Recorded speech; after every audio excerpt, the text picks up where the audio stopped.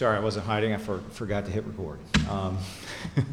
For the next couple of weeks, we are looking at John's account of the resurrection, and we really started looking at it last week too. And what we're looking at, and what I think John wants us to look at, is the effect of the resurrection on various groups or various disciples. And his account, as we have it here, is both historical in the sense that he's recounting actual events. And as he says later in the book, he wants us to believe. He's trying to persuade us of the truth of these events, but he wants us also to see the events theologically.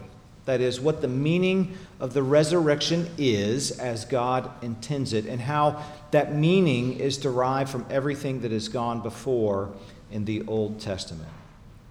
Well, last week we looked at John and Peter's reaction to the news of the empty tomb and how John crafted his narrative to draw our attention back to Moses on Mount Sinai, where he was interceding for Israel as an atonement for his people. And this week we're looking at Mary Magdalene. And John draws connections in this moment to the Garden of Eden and the Ark of the Covenant. Well, we are in chapter 20. I'm going to pick it up with verse 11. Let me read for us. But Mary stood weeping outside the tomb, and as she wept, she stooped to look into the tomb, and she saw two angels in white sitting where the body of Jesus had lain, one at the head and one at the feet. They said to her, "Woman, why are you weeping?" She said to them, "They have taken away my Lord, and I do not know where they have laid him." Having said this, she turned around and saw Jesus standing, but she did not know that it was Jesus. Jesus said to her, "Woman, why are you weeping? Whom are you seeking?" Supposing him to be the gardener, she said to him, "Sir, if you have carried him away, tell me where you have laid him, and I will take him away." Jesus said to her, "Mary." She turned and said to him in Aramaic, "Rabboni," which means teacher. Jesus said to her, "Do not cling to me, for I have not yet ascended to the Father, but go to my brothers and say to them, I am ascending to my Father and your Father, to my God and your God." Mary Magdalene went and announced to the disciples, "I have seen the Lord," and that he had said these things to her. Well, this is the word of the Lord. Thanks be to Christ for it. Let's go to him again in prayer. Heavenly Father, we thank you for the resurrection of your Son, Jesus, because without that we would not have life. In his death and resurrection and ascension to the right hand of the Father, we have life, we have atonement, we have the future hope of bodily life together with you, and we know that even now he is interceding for us. So Lord, we thank you for the gift of Christ. And Jesus, we pray that you would indeed continue to intercede for us in this moment, that through your Spirit we would have eyes to see and ears to hear from you, that we would grow in this word, and like Mary, we would respond to it. We pray all of this in Jesus' name. Amen. All right, well, as we saw last week, the first people to the tomb on that Easter morning were women. In fact, the women who had witnessed Jesus die. And John writes his account, in particular through Mary Magdalene's perspective of that event. Now, Mary Magdalene, as I just said, was one of the witnesses to Jesus' death on the cross. And we know from Luke chapter 8 that she had come to know Jesus because he had cast 7 demons out of her, freeing her from what can only be described as extreme and severe demonic oppression, as if there's really any other kind. So Mary was a woman freed from intense evil by Jesus, who in turn, she loved him as a devoted disciple in response to that. And where we left off last week in John 20, John and Peter had examined the tomb and then they had gone home. But Mary remained behind, and she was weeping because she believed Jesus' body had been stolen, which was a reasonable and really rational type conclusion. And as we saw last week, Peter did not yet believe that Jesus was alive, even as John did believe. Now, neither man understood what the scripture meant when it said that he must rise from the dead. So you might say then that Jesus' disciples held to the doctrine of the resurrection in ways that were typical for their times. It's like what we see with Martha, for example, in John chapter 11, when Jesus raised Lazarus, her brother, from the dead. If you recall in that scene, Martha says to Jesus that had he been there, Lazarus would not have died. And Jesus in turn says, your brother will rise again. And she says, I know he will rise on the last day. And there it is. There's that belief. Martha holds to the doctrine of the resurrection, that on the last day, whenever that day would be, God's people will be raised from the dead.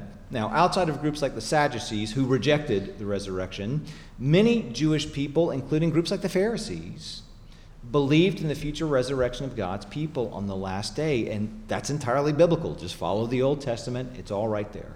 But Jesus doesn't merely confirm that this hope is correct, which it is. He shifts Martha's focus to himself by saying, I am the resurrection and the life. Whoever believes in me, though he die, shall yet live. And everyone who lives and believes in me shall never die. Do you believe this? And Martha's answer is really good. She says, yes, Lord, I believe that you are the Christ, the Son of God, who is coming into the world. So you might say Martha believed, thy kingdom come, thy will be done, was happening on earth as it is in heaven right then and right there in Jesus, who she confessed to be the Christ, the Son of God, just like Peter does in Matthew 16. So as confessions of faith go, it doesn't really get much better than that. But she did not make the connection between the doctrine of the resurrection and Jesus himself, and neither did the 12. Jesus then shows her how he is the resurrection and the life by raising Lazarus, who had been in the tomb for several days at that point, by raising him from the dead. Even so, Martha, like the disciples and like Mary in our passage, did not make the connection that the raising of Lazarus pointed forwards to what would happen with Jesus himself soon after, and how the last days would begin with him. So while Mary watched Jesus dying on the cross, for example, she wasn't thinking, just you wait. Just you wait. He raised Lazarus from the dead. A few days' time, he'll be up and at him too. No one, not his scattered disciples, not Mary, not anyone, despite having witnessed Lazarus resurrected, and think about that, they could have talked to Lazarus about it. None of them expected Jesus to be raised from the dead himself, despite everything they saw him do and teach, and they witnessed a lot. So John and Peter have gone home, and Mary, remaining behind, looked in the tomb for herself. And there she saw two angels sitting on the burial slab, one where Jesus' head had been and another where his feet had been. Now, in Matthew's account, the angel of the Lord descended from heaven, accompanied by an earthquake, which, by the way, is a typical sign of the day of the Lord, that it's shown up, that the last days have begun. And the angel rolled away the stone, and the Roman guards who were there to guard against the body being stolen, they passed out because of fear of him. And Matthew describes the angel as appearing like lightning, adorned in white as snow clothing, which is very much like the cherubim. And in turn, he announced Jesus' resurrection to the women and told them to go tell the disciples about it.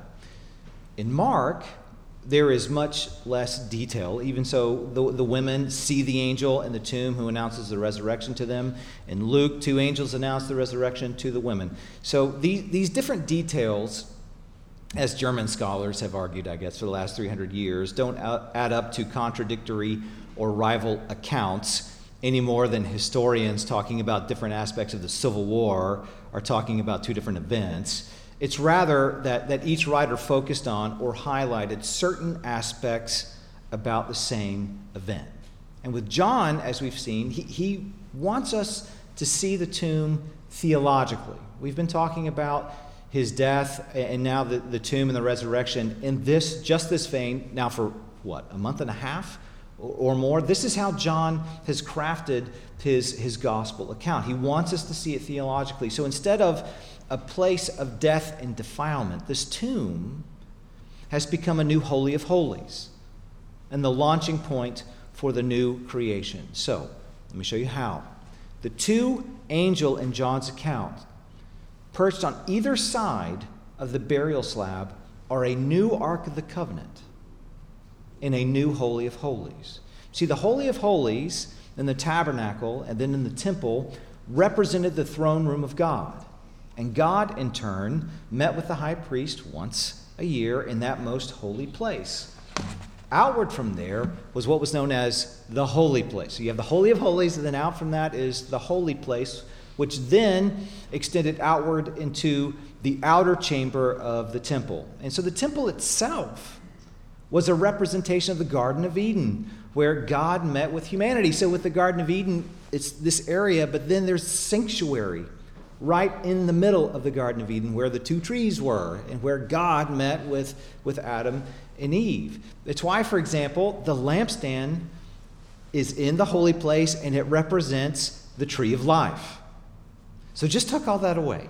The Garden of Eden, the temple, and the tabernacle were all places where God met with his people by the way that he designed, and he set forth the parameters for that, where heaven and earth came together, and the connections of those places, as you read them, they're not random. They're intentional. And they don't stop with the Old Testament either. You see the culmination of the pattern of heaven and earth coming together where God meets with his people, complete with the tree of life at the end of the book of Revelation. And that's on purpose. But I want to focus on the Ark of the Covenant for a moment. The Ark, which was in the Holy of Holies, was a big rectangular box made of wood and overlaid with gold. And the lid or the cover of that box is often translated as the mercy seat. And it wasn't so much a seat as it was a footstool. And on that spot is where God atoned for the sins of his people. Now, on either side of the mercy seat were the cherubim. And believe it or not, if you've ever seen the movie The Raiders of the Lost Ark, then you've seen a fairly accurate depiction of what the Ark of the Covenant looked like. Cherubim, or seraphim as they are sometimes called, have the purpose of serving as guardians of God's throne room. It's why they guard the entrance to the Garden of Eden after Adam and Eve were cast out of God's presence and kept them from the tree of life. The Ark in the Holy of Holies is a symbol of what we see, for example, in Isaiah 6. When Isaiah was ushered into the throne room of God, and surrounding God's throne were the seraphim, the burning ones as they're known, who proclaim, "Holy, holy, holy is the Lord of hosts. The whole earth is full of his glory." That's where that hymn, "Holy, holy, holy," comes from. And as Isaiah comments, "And the foundations of the threshold shook at the voice of him who called," like the earthquake in Matthew, "and the house was filled with smoke," like what we see on top of Mount Sinai with the glory cloud.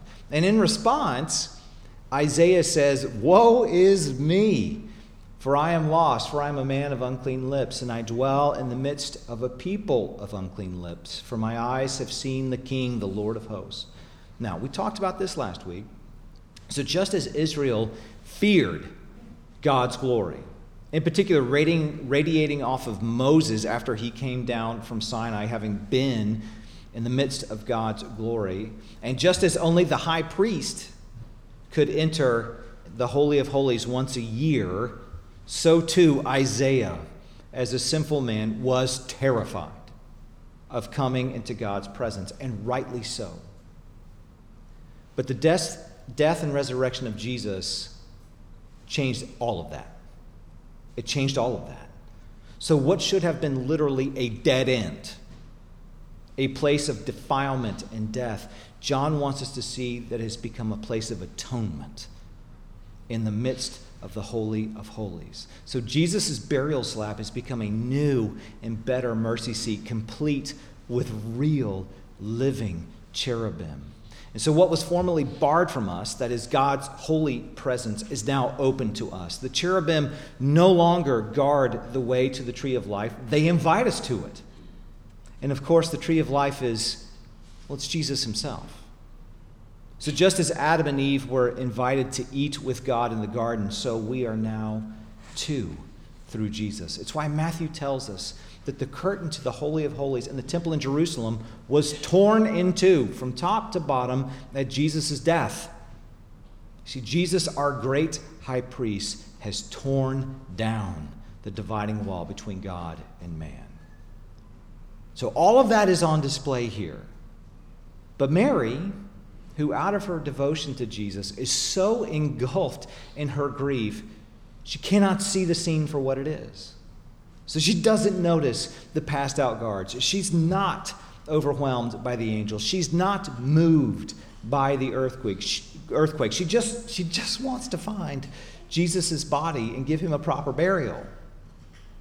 So when the angels ask her, "Woman, why are you weeping?" I don't think that was feigned ignorance.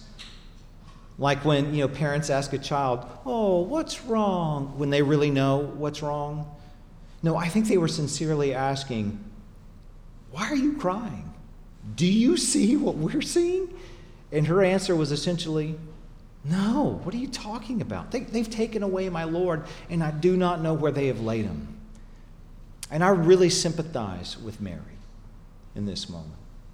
Sometimes it's really hard to see the reality of God's presence in the midst of our struggles. Sometimes it is really difficult to see that God's ways are the best ways when we're in this cacophony of competing voices for our hearts and minds.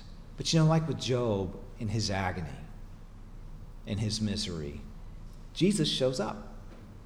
So it's appropriate that Mary would mistake Jesus for a gardener. Jesus is the new Adam at the wellspring of new creation in a place that has become a holy of holies in the midst of a garden of Eden. We just sang about this, that we've been entered into paradise because of Christ. And of course, paradise is the English word for Eden. So here we are. Jesus is here in paradise. Mary is with him, and Mary, like Eve, could hear God walking in the garden, but she did not recognize him. Now, there's debate over why Mary did not recognize him. Is it that she didn't have eyes to see Jesus in a way that Isaiah speaks about having eyes to see and ears to hear? Is it that she didn't recognize Jesus in his resurrected body? As we see elsewhere in Scripture, Jesus sometimes veiled himself on purpose. And when people did recognize him, he was both the same guy, but he was also clearly changed. And Paul talks about the resurrected body in 1 Corinthians 15, and I'm not going to handle that now. I encourage you to go read that if you're interested. Or is it maybe her lack of recognition, like with her reaction to the angels, that she's just so engulfed by her grief that she just can't make sense of it all? Well, I'm not exactly sure which one best describes the event, maybe some version of all three. But trying to figure out this reason absolutely misses John's point. Mary could not find Jesus. Mary could not find Jesus, even when he was right in front of her, even when she was in a veritable Garden of Eden, having looked into the Holy of Holies. She could not find him. And so often when we are in the deepest, darkest places, that's how it is. So Jesus comes looking for her. Jesus comes looking for her. And like the angels, Jesus asks, "Woman, why are you weeping? Whom are you seeking?" And this seems like a simple question, and I suppose it is, and maybe the best questions that God asks us are incredibly simple, but it harpens back to Eve in the garden, and it's the quintessential question all of us face all the time. Who do you love? What do you treasure? Who or what do you look to for your security or your meaning or for value? Or perhaps most poignantly, whose voice do you listen to? So Mary, a descendant of Eve, who had experienced God's mercy and kindness, was seeking after God's Son, even as she could not find him on her own. And she says, "Sir, if you have carried him away, tell me where you have laid him, and I will take him away." So even though by all appearances to her, Jesus was dead and gone, still, this tells you something important about her. She's still devoted to him. And in response, Jesus simply says, Mary. He calls her by name, and in a moment, everything changes. And she answers with, Rabboni. That is my teacher. And this is a tender and a compassionate moment, and it's indicative of how kind and patient our God really is. And it's like the description of God's chosen servant in Isaiah 42. It says, Behold my servant whom I uphold. This is God speaking. My chosen in whom my soul delights. I have put my spirit upon him. He will bring forth justice to the nations. He will not cry aloud or lift up his voice or make it heard in the street. A bruised reed he will not break, and a faintly burning wick he will not quench. He will faithfully bring forth justice. So do you get that imagery there? Jesus is not harsh with his people. That's not to say he doesn't discipline. That's missing the point. He's not harsh with his people. No, he is gentle with his sheep, especially when they are wounded and they are broken. So he doesn't wait for Mary to figure it out. He doesn't break her spirit for not seeing him. No, like what we see in Psalm 23, he restores her soul. It's like what Jesus teaches in John 11. He says, I am the good shepherd. The good shepherd lays down his life for the sheep. I am the good shepherd. I know my own, and my own know me. My sheep hear my voice, and I know them, and they follow me. So Jesus knew his sheep. He knew Mary, and he came for her. He came for Mary. He laid down his life for Mary, and Mary knew the voice of her shepherd. Now we read in verse 17 that Jesus said to Mary, Don't cling to me, for I have not yet ascended to the Father. And we can infer from that Mary must have grabbed hold of Jesus, and I have to imagine it was very much like a bear hug. And Jesus responded in like kind. I think Jesus responded in like kind. The picture you get of Jesus in the Gospels is that he is very affectionate with people. And I think that's right. By telling her, though, to let go of him, I don't think he was being cruel or saying it was inappropriate or that it was bad to hug him. He was actually indicating that a deeper knowledge of him would soon come after his ascension into heaven when the Holy Spirit would be poured out. And though it had to have been hard to believe, how can you know Jesus deeper than that moment? Mary would be able to cling to Jesus more deeply through the giving of the Spirit. Jesus had taught the same thing to his disciples at the Last Supper when they expressed real concern and real fear about him talking about leaving them. And notice how he puts it. He says, I am ascending to my Father and your Father, to my God and your God.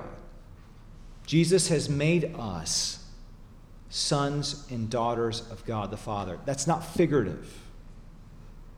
It's real. We enjoy those same privileges.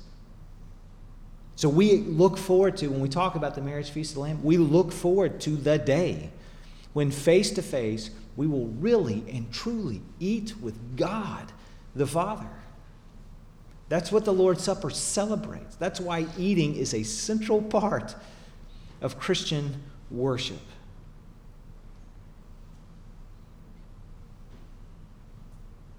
You know, words really can't describe just what a big deal this is. I spent a lot of time trying to, craft some paragraphs. I just didn't get it.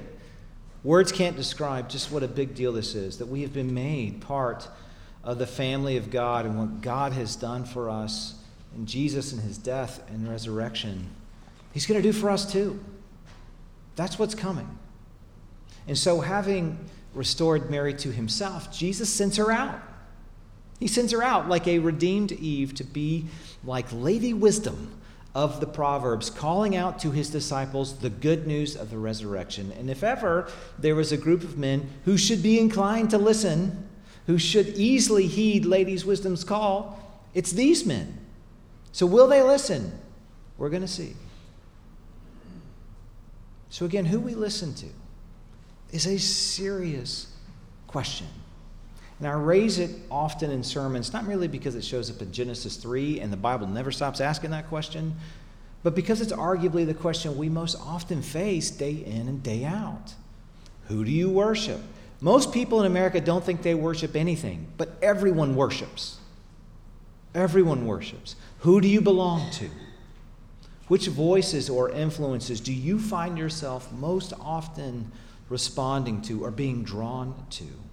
It's like what Reverend Nick Batzig recently commented on Twitter. I think we're doing almost exactly verse by verse the same sermon series right now.